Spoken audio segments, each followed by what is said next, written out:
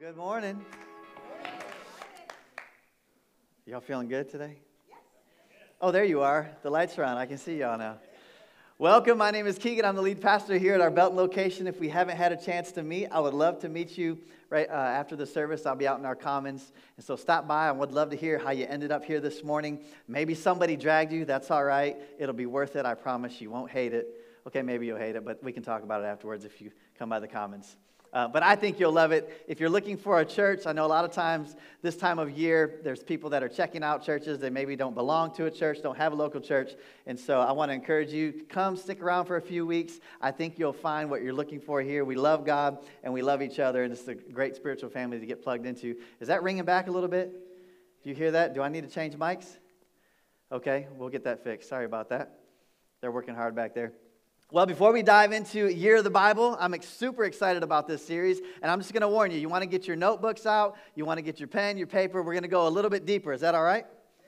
Okay, but before we do that, I do want to give you an update on where we're at with our There Is More project. If you can throw that slide up there. We have raised today $134,000, a little over $134,000. Come on, we started at like 45, 55 just several weeks ago. So that is super exciting. I want to thank each and every one of you that have already sown into that and poured into that. We still have a little ways to go. We got another 265 to knock out so that we can actually break ground and start the project here for all that we want to do. But this is exciting. This shows me beyond just that people want to give and the generosity, it shows me that people see a future here. That they see a future in this location and what God is doing, that they're excited about the impact that we can continue to have on this area in Temple and in Belton and around the area. And so thank you so much. For those of you that haven't given yet, today is the day that we're doing our year-end giving. So if you brought your gift to give today, I want to thank you for that. Go ahead and put that in, and that will still count towards 2023 if you're doing all the tax write-off stuff and you're factoring that in. Today's the day you got to get that in. But thank you. And if you haven't yet made a pledge towards our goal or contributed, and this is your home church, I would encourage you to pray about that and contribute something, right? It's better to contribute something than nothing and not be a part. And I'll tell you why. Once you put into something, guess what? The reward is always greater, right? The reward, you want to be able to look back and say, you know what, I was a part of that. Even if you put one brick in the wall. Maybe somebody else put 50 bricks, but you put a brick, you still put a brick in the wall. And so be a part of that. That's all I'm going to say about that. But let's move on into this exciting series. For the next 4 weeks, we're going to be kicking off 2024 with Year of the Bible. Why is this important? Because the Bible is our foundation. In case you didn't know that, that is where we get our foundation for how we should live our lives, what life is supposed to look like, how we know God, how we know His character. How many of you, by raise of hands, are willing to admit that you've never read through your entire Bible? Okay, that's okay. Can I encourage you? Do it this year. We've got an excellent devotional out there called Honest to God. You can stop by and pick that up. That'll help you if you need something to have a plan that you're working through. But I want to encourage you, read through your entire Bible. If you do nothing more this year, go deeper in God's Word. It's going to set you up. It's going to drastically change every other area of your Bible. I promise you. There are other countries where people don't even have the luxury. They don't have the privilege of even owning their own Bible. And yet here in America, we just pick different translations, and we have all these resources. We will give you a Bible today if you need one. But I'm going to be all on this for the entire year. I want to see all of us grow and go deeper with God. Are you ready to do that? Come on, but it takes intentionality. I was sharing with our serve team this morning in our huddle about how, Sundays are kind of like going to the restaurant. Right? Somebody's preparing the meal for you. You're going to go. You're going to eat well, right? Somebody's helping make that happen. And you don't have to do a whole lot but show up and eat, right? But throughout the week, come on, what do you got to do? You got to feed yourself, right? If you're going to have a real depth to your relationship with God, you're going to have to learn how to feed yourself and how to do some home cooking. Right? You're going to have to learn how to dive into God's Word and to begin to study. And so I want to help you with that, maybe more than anything else this year, is help you learn how to pursue God and do your own home cooking, so to speak. And so we're going to go a little heavy today, like I said. So some of you that have been wanting to go deeper, guess what? Today's your day. But I want to encourage you to take notes. You can take notes on the app. We also have the printed notes. But I would encourage you also to get a journal and bring it to church or get a notebook or whatever, but there's something about writing down what God is speaking. And even as we're going through these messages, and this is all a setup, but I want to tell you, this is how you intentionally go deeper. Even on Sundays, it's paying better attention. It's actually taking notes. Why? So that these things, like David said, he wanted God's word hidden in his heart. Right? We talked about this before. If they took your Bible away and your YouVersion app on your phone, how much of God's word would you have to go off of the rest of your life? Based on what you've actually memorized and what you've actually internalized and is hidden in your heart. How many scriptures do you have memorized? Something to think about. How much do you truly value God's word? You're like, okay, can we just move on? Yes, we will move on. But as your pastor, I'm telling you, this is how it happens. You have to be intentional. Somebody was intentional with me when I was young and first getting started. I was just talking with my first pastor that I had back in Michigan a couple days ago, and he was just encouraging me, and he's been pastoring obviously for 40-some years, and we were talking about this, and I was telling him how grateful I was. The older I get and the longer I walk with God, and now being in this role of being a pastor, the more I'm grateful for the foundation that was laid and how much they emphasize studying God's word and getting into God's word on my own and developing that habit and that pattern and that discipline in my life, as well as worship. I'll tell you, this is kind of new for me to have a New Year's Eve service in the morning. Because the churches I grew up in, we'd meet about 5, 6 o'clock, and we'd stay there all the way until past midnight. And we would sing for about 4 hours. We would have some other things going on. But I'm telling you, there's something about being mindful of bringing in the new year with God on your mind. Yes. So tonight, when you're watching the ball drop, whether it's the New York City ball or whether it's the Texas ball or whatever other ball you're watching drop tonight, I want you to pause and take a moment and just give this year to God. Let him know. Be mindful. Don't just slam into it with your beverages and your party snacks and all that, but truly be mindful that, you know what, God, this year, I want to be more focused on you. I want to pursue everything that you've asked me to pursue. I want to fulfill everything that you've called me to fulfill this year. You've got to have that in your mind. Okay, let's get going. So what do you do when you don't know what to do? Well, the best thing you can do is go back to what you do know to do.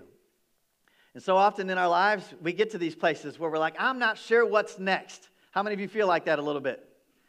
You're at a place in your life where you're like, I don't really know what's next. Is this year just going to look like a repeat of last year? And I guarantee you, there's people on either side of this. How many of you are ready to be done with 2023? Raise your hand. Some of you are like, I don't ever want another year like that. How many of you were like, 2023 was baller? I had some great, it was my best year yet, and I want to repeat, right? You're in one of those two places as we close out this year. But I can tell you, in all of it, when you don't know what to do, especially with God, go back to the things that you do know. Yes.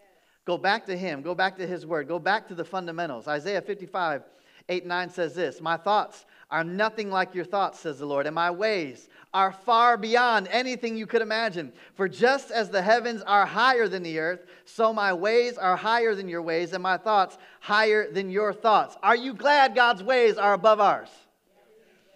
How many of us, you know, I used to have a pastor would tell me this. He said, your best decisions have gotten you to where you're at right now. So if you're not thrilled with the life that you're living right now, you got to look back at what? The decisions you've made to end up here. Now I'm going to tell you right now, for all you married folks, don't bail on your marriage.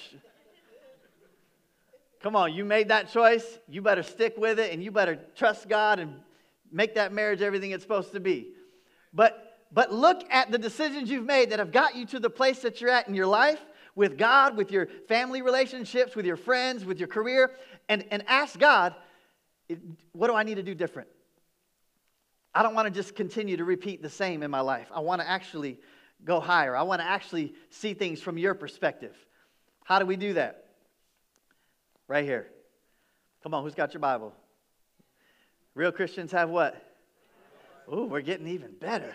Every single week. But you've got to get into your word. The only way that we know how God thinks is to read his word and to see how he thinks, to see how he handles different situations, to see how his character has been on display from since the beginning of time with his people. Right? You've got to get into God's word.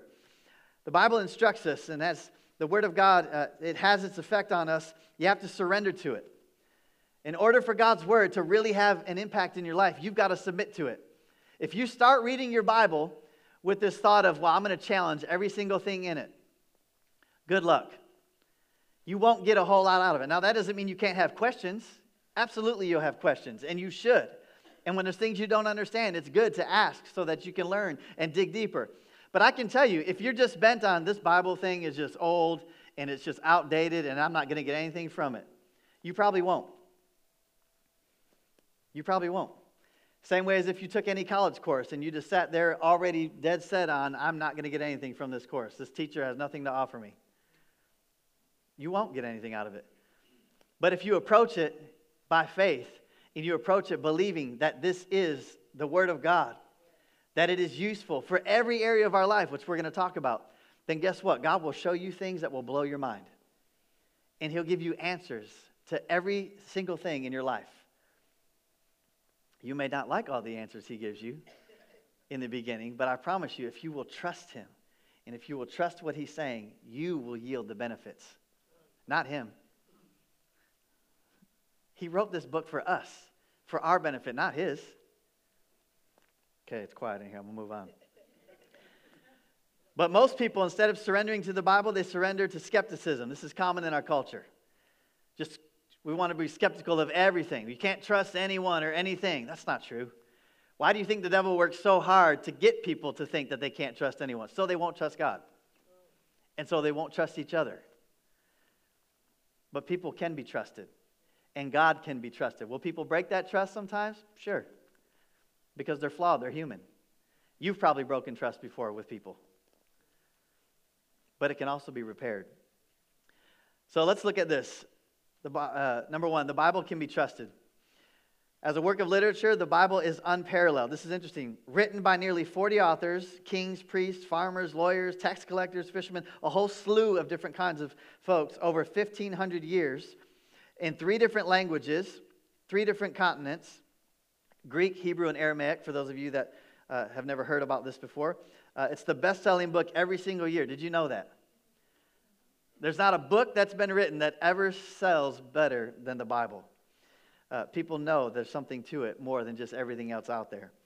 But here's the problem. The world is full of people trying to discredit it. Even so-called believers spend a lot of time trying to discredit certain things and then want to cherry pick this part of the Bible and this part and then leave that part out. And can I tell you, that's why you have to know, you've got to read your entire Bible. It's not just about the New Testament. The whole setup for the New Testament is, guess what? In the Old Testament. So for you to even fully understand the significance of what God opens up and reveals in the New Covenant, in the New Testament, you have to understand the Old Covenant, the Old Testament. That's one of the things that we work hard to do and to be intentional about, whether it's myself, Pastor Stephen, Pastor Nathan that you saw who's down in Liberty Hill. We want to help you connect both the Old Testament and the New Testament so you understand the full story of what God is trying to reveal to us. The truth is, most people who don't like the Bible don't like it because of what it says about them. When you start reading the Bible, guess what? You're gonna come to a problem. And the problem will be this. You have to change to live according to what God says, not the other way around. God doesn't change. Isn't that a good thing? It's as good as gravity. It'd be a real problem if we were trying to build things and all of a sudden gravity decided to change and not be gravity anymore. We'd all be floating around inside the space, right? It'd be very difficult.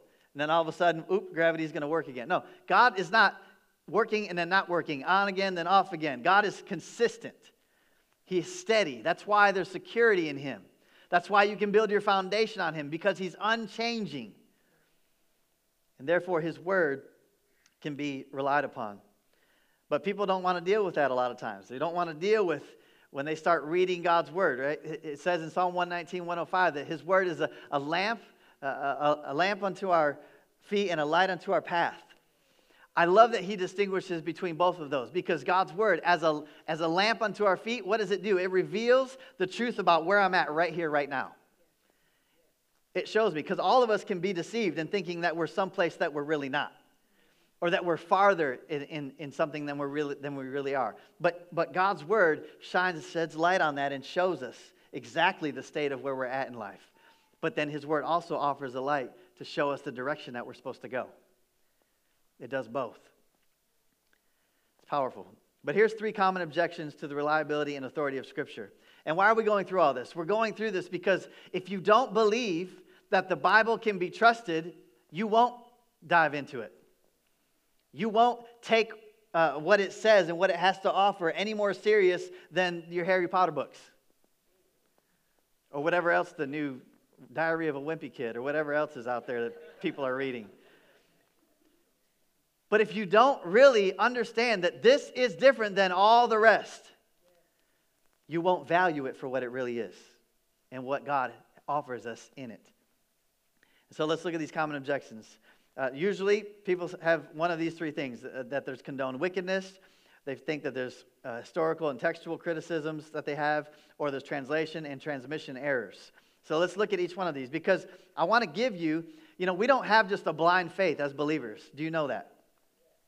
There is a lot of evidence for our faith. There's a lot of evidence of Jesus and his life on this earth and what he did. There's a lot of tangible, what we would call concrete things that we can look at historically that validate and prove the existence of Jesus and therefore everything that he said and that he did. And a lot of people don't want to look at that, or they don't know that. But we don't have a blind faith. Our faith is built on what's solid. So condone wickedness. The Bible doesn't actually condone wickedness. When people say, well, it does, no, it doesn't. And let me explain. The Bible does include a lot of stories that show the consequences of sin. Even among the people of God, stories of slavery, adultery, polygamy, and mistreatment of women and children are included to show us what happens when people live as if there is no God. You got to understand this. I had a pastor, Pastor Ken Dew, who was a great teacher of God's word, and he said, you've got to realize in Scripture there's one of 2 things. There's prescriptive text, which is go and do likewise, and then there's descriptive text, which is text that simply is describing what has happened or what's taken place, and it's not necessarily a go and do likewise. We can learn from all of it, right? We can learn from the parts that explicitly tell us and clearly tell us to go and do the same, and the parts like this where you see polygamy, and that's not something God ordains and says, oh yeah, go do that. Go get yourself a handful of wives and just go about your business. Right? So you've got to understand when you're reading God's word that some things are prescriptive, some things are descriptive, but God can teach us things through both. Does that make sense? So this is summed up in the final words of the book of Judges. In Judges 21:25, it says, all the people did whatever seemed right in their own eyes. This is where our society is. So often, we're just doing what we think is right in our own eyes. But we just said at the very beginning in Isaiah that our ways are not high, right? Our ways are lower than God's. So even what we think is right, we're not the best judge of what's right and wrong. Do you agree? Right? That's why all of us have to surrender to a higher morality, right? A higher ethics than our own, because mine will be different than yours. What I'm cool with, you might not be cool with, and vice versa. That's why God gave us his word. It's true that God will give people what they want, but he's always teaching them, instructing them, and letting consequences be the schoolmaster. He never condones evil, even though at times he allowed evil to occur. Even in our own lives, if we're rebelling against God, if we're walking in disobedience, right? God may not send sickness to you, but he may allow it. Why? Does it teach you something? We don't want to talk about that. And I've heard preachers say, well, God never sends a sickness. Well, that's not actually true. You can go back in your Old Testament, and there was a time that God did send sickness on his people to teach them a lesson. Oh, really? I've only been reading this part over here. Well, when you open your Bible, you got to turn left sometimes. And you'll find a whole other aspect to this loving Jesus, this loving God that's also just and fair, and he deals with wickedness, and he deals with rebellion, and he does judge things. We might not be ready for that in 2024. I think you are, though. Additionally, people must have a moral basis for their moral objections. People who reject the morality of Scripture have no footing to criticize the morality of Scripture. Again, how can we, as the created, who are we to question and judge the Creator? Any more than your kids have a right to judge your decisions as a parent, as if they know better. Like my daughter's 8. If she starts telling me how life ought to be, I just tune out. I'm like, you literally have no idea what you're talking about. Everything you have has been handed to you. You don't know squat yet. Right? That's the way it is when we start, well, I'm not so sure you're right about this, God. He's like, I'm sorry, what? Can you even make your body continue to have oxygen and function and bleed? I could make it so you don't wake up tomorrow. And you're going to talk to me about... I think a lot of people are going to have some interesting conversations with God when they get to heaven. Number 2, historical and textual criticism. Biblical writers, you got to know this, they didn't approach history the way that we do. And this is going to be a little heady for a minute, but I want to get through this. Postmodernism, specifically our Western postmodernism, approaches fact-based history and reality in strict terms. At least that's what they claim to do. So if someone says something occurred on a particular date, it better have occurred on that date, or they dismiss it completely as being wrong. Biblical writers were less concerned with reporting history and facts the same way we do. This isn't unique to biblical writers either. Writers of antiquity, period, were more interested in big ideas, concepts, and their focus on what was important was different than ours. Does that make sense? I'll give you an example. We just finished Christmas. There's a big debate about exactly when Jesus was born. We celebrate it December 25th, and there's good case actually to be made for that. There's also compelling cases that he could have been born in the spring Pascal season, or even sometime in September. But here's the thing. What matters is that he was born. And that's what they were reporting, and that's what they were excited about. That's what the most important thing to communicate was. It wasn't the actual technical date and time, because none of them were there. And I don't know that, Mary and Joseph checked their iWatch. Oh, okay, 9:32, But you got to understand, the biblical writers focus more on his divinity and fulfillment of prophecy than facts and dates, and whether data for postmodernists to later deconstruct. And the 4 Gospels are designed to show different perspectives and aspects. In other words, there's not 4 different Gospels. The better way to think about this is that there's the Gospel according to 4 different writers. Right? There's one Gospel, and we have 4 different accounts of that Gospel, 4 different perspectives of which God uses to show us different aspects of this. If you study, you'll see people... talk about Matthew being those written more for the Jewish community and really emphasize Jesus as the Messiah. Throughout Mark, you'll see that it was written to the Romans or to those suffering in Rome, and Jesus is emphasized as the suffering Son of God. In Luke, the emphasis is on Christ the man. Jesus is the Savior of all people. And in John, you see his focus is on the deity of Christ, that he's not just a man, but he is in fact the Son of God, the eternal Son of God. And so none of these Gospels are competing with one another. Instead, they're all showing us a different perspective of the same Gospel. Does that make sense? That's why it's important to not just stick in just one of them. Postmodernism, in case you're not familiar with this, I know we throw this term out sometimes, but not everybody understands what that truly means. It's a philosophical and cultural movement that challenges traditional perspectives and emphasizes the relative nature of truth and knowledge. This is where we're at, where you have your own truth and I have my own truth.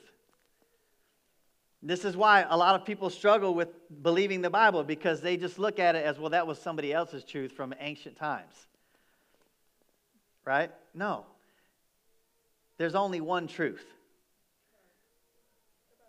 And there's only one source of truth, and it's God.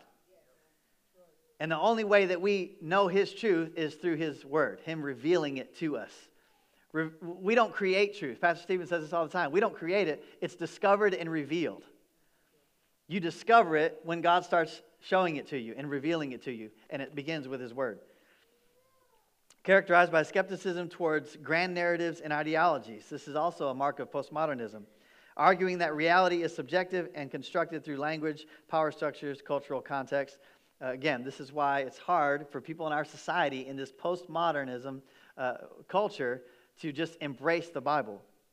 This approach often leads to an emphasis on plurality, diversity, and the deconstruction of established categories and concepts. This is why even some believers have fallen into this way of thinking, where now they just want to look at the Bible and say, well, I think it's all up for reinterpretation.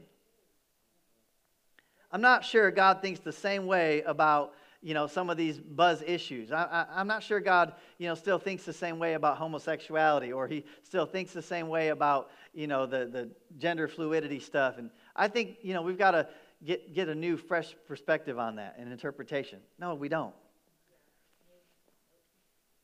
God's not changing. And if God had something new to say about these issues, guess what? He would have said it. But he hasn't. Because he hasn't changed his mind about it. I'll leave it at that for now.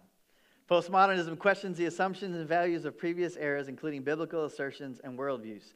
And this is important because every single day, you have a choice to make whether you're going to believe God and believe his word or not. And I'm just telling you, how you decide and what you decide is going to determine the outcome of your life. You will either grow closer to God every day, or you'll drift apart from him. It's that simple. If you start questioning just everything and you get into endless questions, listen, at some point, the whole Socratic method, the whole answer a question with another question and another question, at some point you have to have an answer. Right? Nothing gets done until there's actually an answer. Guess what? Jesus is the answer, and he does have answers. We don't have to have endless debates where we never can get to a finality and get to an absolute truth. Jesus does offer absolute truth in who he is and in his word. And you have to believe that, and you have to live that way. And so when people start coming to you and they're like, well, I just don't know if I believe that. Well, that doesn't mean I'm going to stop believing it just because you're struggling with it. Let me help you. Let me show you where God says this about this. And then it's up to you. If you want to reject it, you have that ability. You have that right. God has given you a free will. But if you stay in that space where it's like, well, I'll take it. I think that's okay. I'll apply that to my life. But this other part that I don't like, I'm not going to apply that. I'm going to tell you, your relationship with God will get stagnant. You've got to believe. We're going to see here in a minute. 2 Timothy says that all Scripture, say all Scripture is useful. Everything in this book applies to us. Even the things that you can't fully understand when you first start reading. You're going to get lost in Leviticus, I'm telling you. And Numbers and some of these others, you're going to be like, what is happening? How in the world am I going to learn anything from this? These random goats. And then you're going to get to Revelation, and there's like, different creatures that have 4 faces, and you're going to be like, what's happening? Can I tell you, God will show you. And there's something you can learn from all of it. I'll keep going. It's actually remarkable how many facts, dates, and scientific data points can be found in Scripture when that wasn't even the point of why they were writing. Number 3, the translation and transmission errors. Manuscript variances strengthen the case for reliability. And again, this is a little heady, but stay with me, and then we'll bring it home, I promise. You got to understand that like all ancient texts, the Scriptures were copied and recopied by hand for centuries. This process inevitably leads to errors and variances in the text. If we were to play, you've played the telephone game, where I tell you something and then you tell your neighbor, and then by the time it gets to the back row, it's a completely different story. It would be that way also if we were to write something down. And then say, hey, okay, you saw what was written, now you go write it down. And then you saw what was written, and you go write it down. It would change, right? But here's what you can rest assured and know. Facts about these variances. We have over 5,700 Greek manuscripts of the New Testament, ranging from small papyrus fragments to complete scrolls and manuscripts. The next highest attested works of literature in all of antiquity are Homer's Iliad and Odyssey, of which there's only a few hundred fragments. Nothing like the 5,700 we have of the New Testament. No complete copies. And yet no one is running around telling you the Odyssey isn't a real book and can't be trusted. It's only with the Bible that they want to use that to discredit it. In those 5,700 manuscripts of Scripture, it is true that there are over 400,000 variances. But over 99% of known variants are not viable, meaning they have no impact on the text. This is important. 99% of them are related to punctuation, differences in spelling, differences in word order, smudges, etc. Does that make sense? So, hey, there's 400,000 variances. Yes, and 99% of them don't change the text. It's okay. This is why you've got to learn. This is why you've got to know, right? When people are like, well, you just can't trust that Bible. Yes, you can. More than you trust in the other things that you so easily trust in. I'll continue. Of the viable variances in the text, right, the 1%, meaning that they do actually impact the text, they still do not impact the meaning. Most things, again, stay with me. So, for example, one copy has 2 columns of text and the other has only 1 because a scribe got tired and maybe missed a column. Or there's grammatical errors, similar to if I was writing and said, I want to eat an apple versus I want to eat an apple. It's a mistake and everyone knows it, but everyone knows what's actually trying to be said, right? Or this homeotolution errors. That's the first time I've ever had to say that word out loud. Where 2 separate phrases or lines have identical endings and the copyist's eye slips from one to the other and omits the intervening words. In English, for example, if one line ended with the word singing, then the next line ended with bringing, but the scribe's eye moving quickly saw the ing from singing, thought it was there for bringing, and left it off of bringing by accident, it would only say bring. Right? So again, it's a mistake, but it doesn't change the meaning. Does that make sense? All this to say, these are the kinds of little knick-knack, ticky-tack, whatever, can't go back. I don't even know where that's from. I've got a weird brain. It's okay. But all of these little technicalities that skeptical people, skeptical postmodernists are so quick to discredit the entire Bible from, they're really so minuscule that they're not even worth bringing up in actuality. And it's astonishing. They'll ignore all the testimonies of actual people's lives being changed who have come to salvation, come to faith in Christ, and they see the life and they see the joy and they see all of these things. They see the healing of their families. They see the all this other great stuff. Nope. It said bring, not bringing. I don't trust any of it. Okay, then go live your life. That's one thing I'll tell you right now. Don't get into foolish arguments with people. They want to debate all day long about that, whether or not the Bible can be trusted. First of all, you should be the thing that they're looking at that they see and go, you know what? Whatever they're doing, I want some of that. You should be the first example of how much this actually works. And if your life isn't being changed because you're following Scripture, then guess what? They're not going to be able to see it. And all they're going to be left with to judge by is technicalities. We're supposed to be the living examples. We're supposed to be God's proof in the earth that guess what? He works. His ways work. What He says is true. I get real excited about this stuff. Okay, I'm going to keep moving and I'll pick up the pace. Not a single error, listen to this, ever pointed out by a single skeptic has ever changed the character and nature of God, of Jesus, of sin, and salvation. This is the beauty and the reliability of having so many manuscripts of freely transmitted text. Unlike the Quran, for example, which is highly controlled and redacted text, the Bible was freely transmitted, resulting in thousands of copies. No person or group could ever take the entire Bible and remove or add pet doctrines because of how the text has been transmitted. There are simply too many manuscripts with too much agreement for that to be possible. I won't get into it, but the great discovery and the excitement of the Dead Sea Scrolls. How many of you have heard of that? When they found those in the caves of Qumran or whatever it was. What they realized is, you know what? The Bible that we're holding to today is the same as the one that was written. Right? Even in all of the different translations and the different copies and the reprinting and all of that, it still holds true to what God initially gave us. So I'll move on. Here's 2 more quick excuses for not reading the Bible that people often have. I don't understand. Understanding. The Bible is one big story that shows us who God is. A lot of times people will, they start reading their Bible and then they get to something that they can't figure out, and so they just stop. Why would you do that? Investigate. Go a little deeper. Right? Do a little work. Is it okay if your Christianity requires you to do a little work? I don't know, but you talk to anybody who's ever accomplished anything, and they'll tell you got to put some work into it. We just want our faith to come so easy. We just want God to do all of it for us, if we're really being honest. Like, why do I have to sit here and spend time in silence? So you can hear what he wants to say to you. Why do I have to read this Bible every day? Man, you read Instagram every 5 seconds. What's more important, really? Well, I just don't understand it. Well, you didn't understand a lot of things until you learned about them. You didn't understand how to play that sport you love so much until you got into it. You didn't understand how to beat that video game until you started playing it and stuck with it and kept going. That's a lame excuse.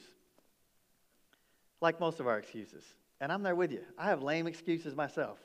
My wife will tell you. Or I don't have time. This is another lame excuse. I don't have time to read God's word. Yes, you do.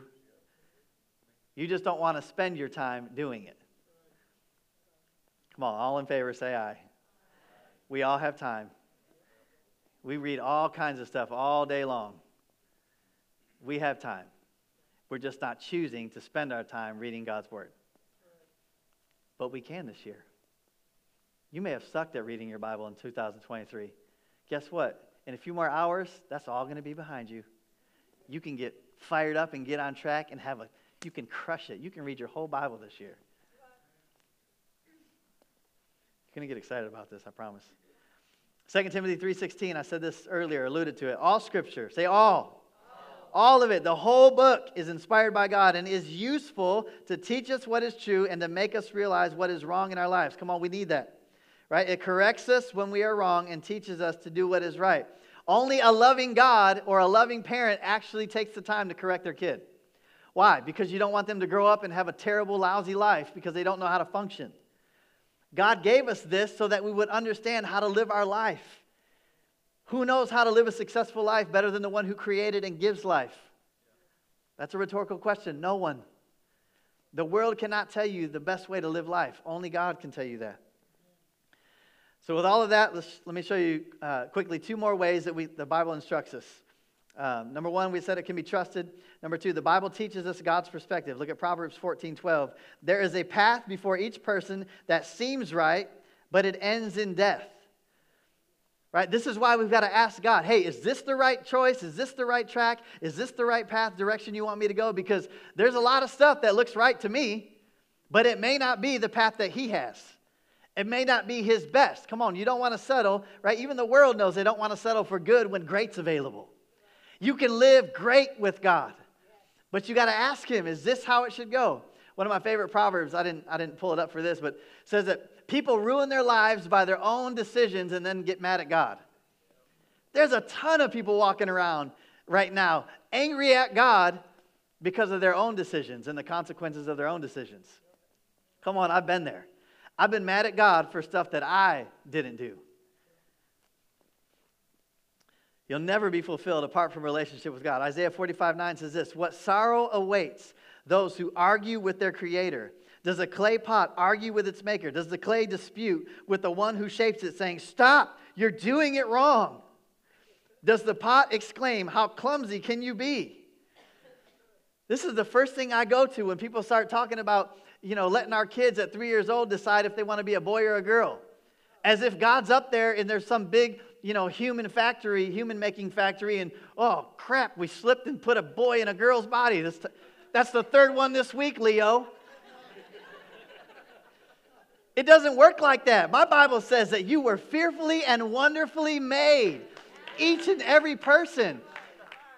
If you get born with the parts to be a boy, it's because you're supposed to be a boy. And you grow up to be a man, and God has great purpose and significance. I'm not even going to get into this with people. It is that clear. If God made you a woman, it's because He has purpose, and He's got a destiny and a plan for you to be an amazing woman. And it's to be celebrated. This gender confusion garbage, man, man, don't come here if you don't want to hear about that. But we cannot get shy about this stuff. And I'm going to tell you right now, I love that about Pastor Stephen and about Pastor Nate. We will not, we're going to be loving about it. But when something is dumb, my mama used to tell me, if something's dumb, it's dumb. If that's garbage, it's garbage. We're not going to have a philosophical conversation about it. No, don't confuse the child. Instead, affirm that God has made you to be a boy, and you're going to grow up to be an incredible man, and you're going to do great things with God. And same if you got a little girl. I don't have time for that mess. You don't just read the Bible. If you start reading it, you realize this. It actually reads you. It teaches you. Our heart should be, even when we approach it, not just teach me, but change me. You know, we could be like the Pharisees and get real knowledgeable about what these pages say. And still, if it doesn't go from our head to our heart and change our life and change the way we act and the way we talk to people and the way we think, it's all for nothing. There's a lot of really smart, scripture-knowing people that are terrible people. Treat people like trash. Don't have any love in their heart for people. Constantly critical about little things. And they don't actually exude the character of God. They've learned the Word of God, but they haven't learned to walk like God. And that's the greatest goal. That's why David wanted God's Word. He said, I want to know your ways, not so I can just tell everyone how much I know, but so that he could live in a way that his life pleased God, which is our highest aim, to live our lives in a way that pleases God. James 1:25, but if you look carefully into the perfect law that sets you free, and if you do what it says and don't forget what you heard, then God will bless you for doing it. You've got to look into it. Oh, there's so much more. I got to keep going. The Bible teaches us the story of Jesus. This is the third way that it instructs us. John 1:1-5. In the beginning, the Word already existed. The Word was with God, and the Word was God. He existed in the beginning with God. God created everything through Him, and nothing was created except through Him. The Word gave life to everything that was created, and His life brought light to everyone. The light shines in the darkness, and the darkness can never extinguish it. Here's what everyone in here knows. There's darkness in the world, and others, yes, even in us. We only overcome this darkness with the light. Kevin, you can come on up. The Bible shows us who Jesus is. It tells us the amazing story of how He came and how He takes us from fallen, sinful man, right? The Bible says, we don't have time to get into this, but Adam fell. He and Eve chose sin. They missed the mark. And that then caused a ripple effect where all of us then were born into the sin nature, separated from God. We all have the same sin problem when we're born. We're separated from God, and there's no way to bridge that gap and get back to being in relationship with God apart from Jesus Christ. He had to come. He had to be the spotless lamb. He had to settle the issue of our sin so that we could then enter the presence of a holy, sinless, pure God. The Bible says that God is light, and in Him there is no darkness. We can't go into His presence with darkness in our life.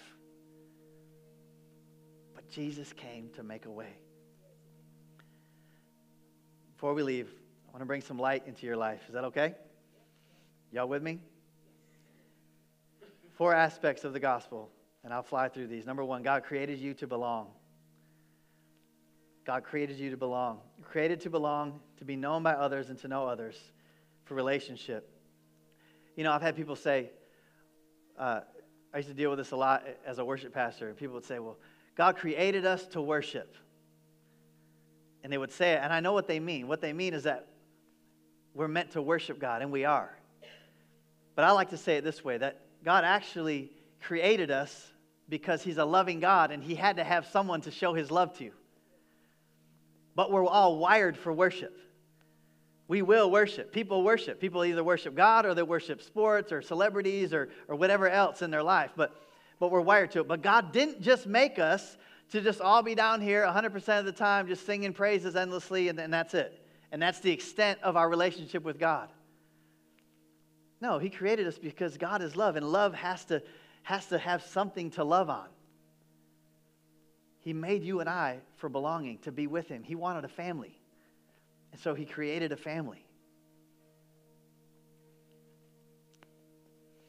Number 2, sin separates us from God.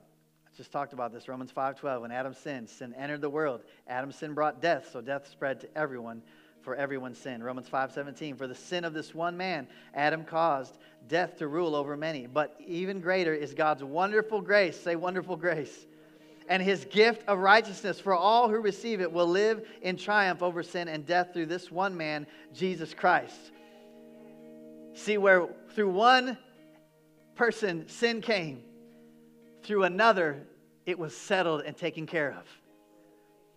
But it's only if you're in him. It's only if you accept what he's done. You cannot deal with your own sin. You and I are powerless to overcome and deal with our own sin. It's only in Christ that our sin gets dealt with. Number 3, Jesus brings us back to God. Jesus restored our relationship with God. Romans 10:9. We say this in references to the end of our services when we're inviting people to give their life to Christ. It says, if you openly declare that Jesus is Lord and believe in your heart that God raised him from the dead, you will be saved. This is why around here, I don't ask you to bow your head and close your eyes. That's not openly. I believe openly, like the day that I got saved, is you saying, you know what?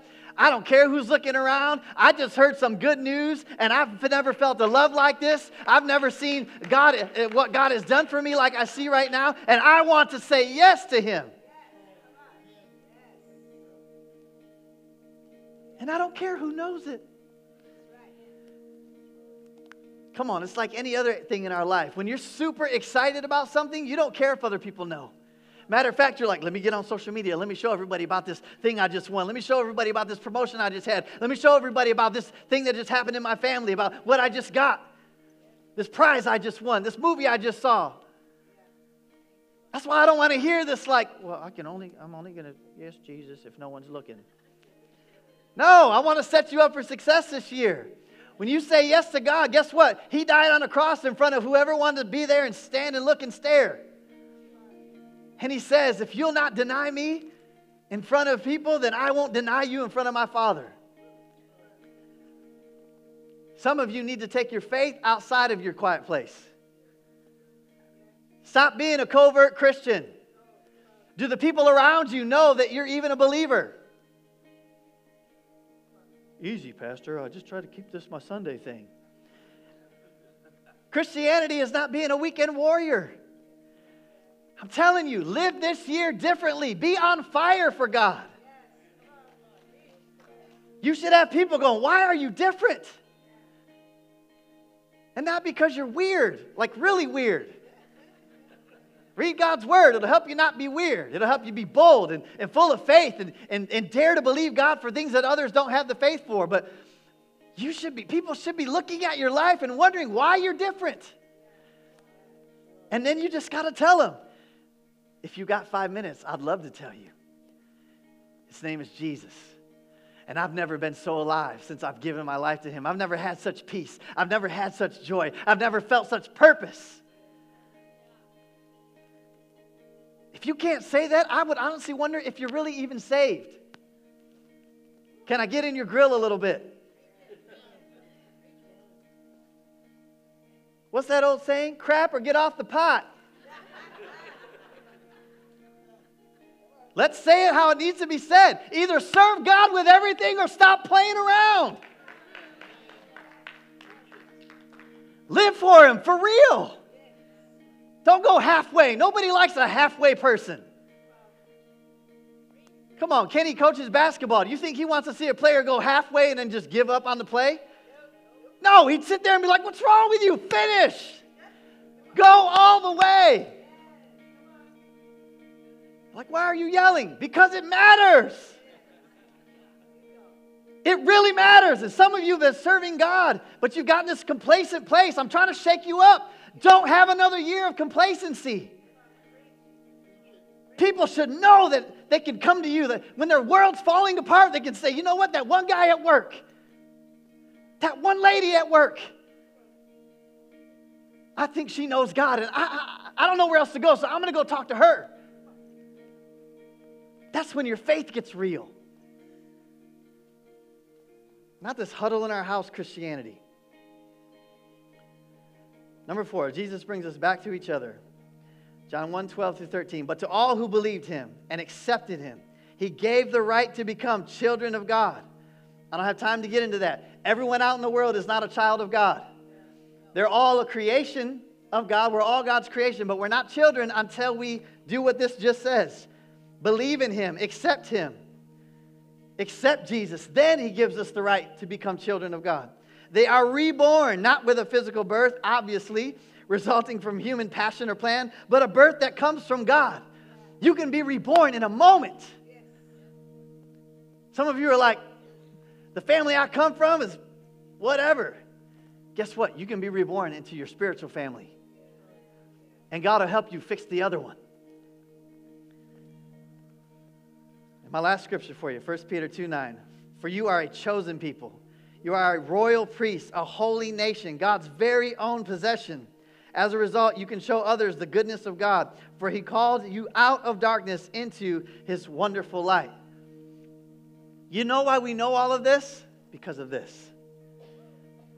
Because God cared enough to have it written down so that the story could be told, so the good news could be shared time after time after time.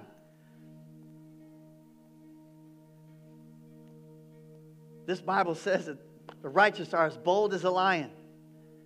And those who know their God will be strong and do exploits. Some of you are wondering why you don't have any strength. You don't have any exploits happening. How well do you actually know God? How much priority does he actually have in your life? You're like, man, can I just get to the party later tonight? Yes, go have fun, party, whatever you're going to do. Be sober, though. Don't get smashed. Well, the Bible says it's in there, I promise. It says, don't get drunk. Some of you, if you're going to go home and your plan is to get drunk, I'm just telling you, that's not God's best for your life. Learn how to bring in a new year sober. It'll change things.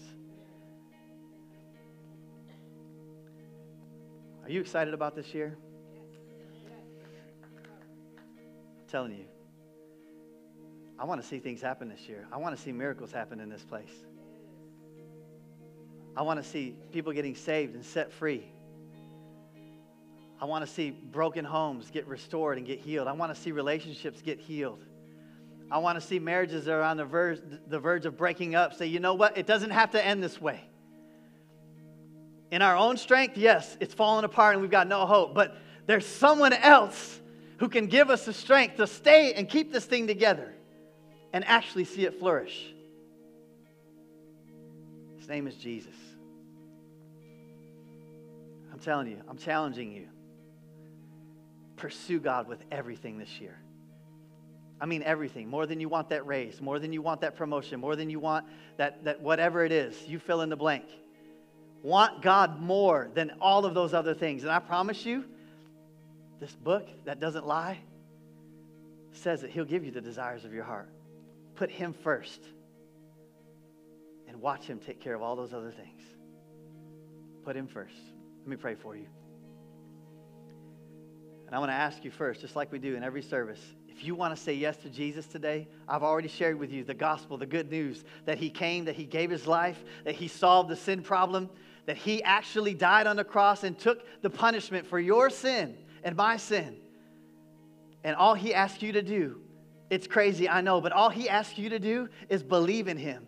Believe that he said that he is who he said he is, that he came, he lived this life, he died, and he was raised again. And he conquered sin and death.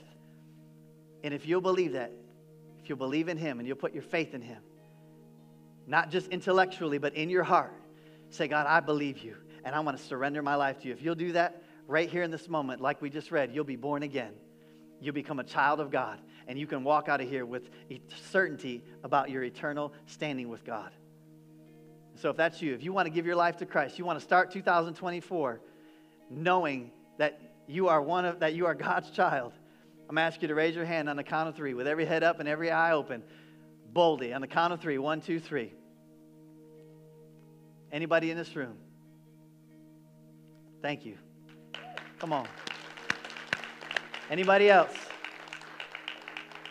And there's a second group. Thank you for raising your hand. It's the best decision you'll ever make. Thank you for being bold. And for those of you that maybe you have started a relationship with God, but you're like, you know what? He's been kind of on the back burner, and I haven't prioritized him. And you want to recommit and say, you know what, God, you're going to be priority number 1 in my life for this next year. Not my family, not anything else. You are going to be priority. If that's you, I want you to raise your hand on the count of 3. 1, 2, 3. Come on, you're going to get serious about your faith. Thank you.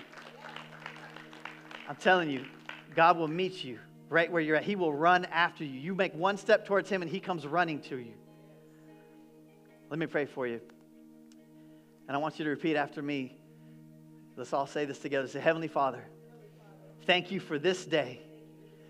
As we're wrapping up 2023, thank you for the reminder of your good news, of the gospel, that you came and you died for me. You took the punishment, the consequence for my sin, and you offer me freedom and salvation if I would just trust in you. I do trust in you. I trust your word. And today, of my own free will, I choose you, Jesus, just like you've chosen me first. I ask you to come into my life, be the number 1 priority in my life. Be my Savior, be my Lord, and be my King. I will follow you with all of my heart, all of my strength, all of my mind, and all of my soul from this day forever. In Jesus' mighty name, amen. Come on, church, can you celebrate?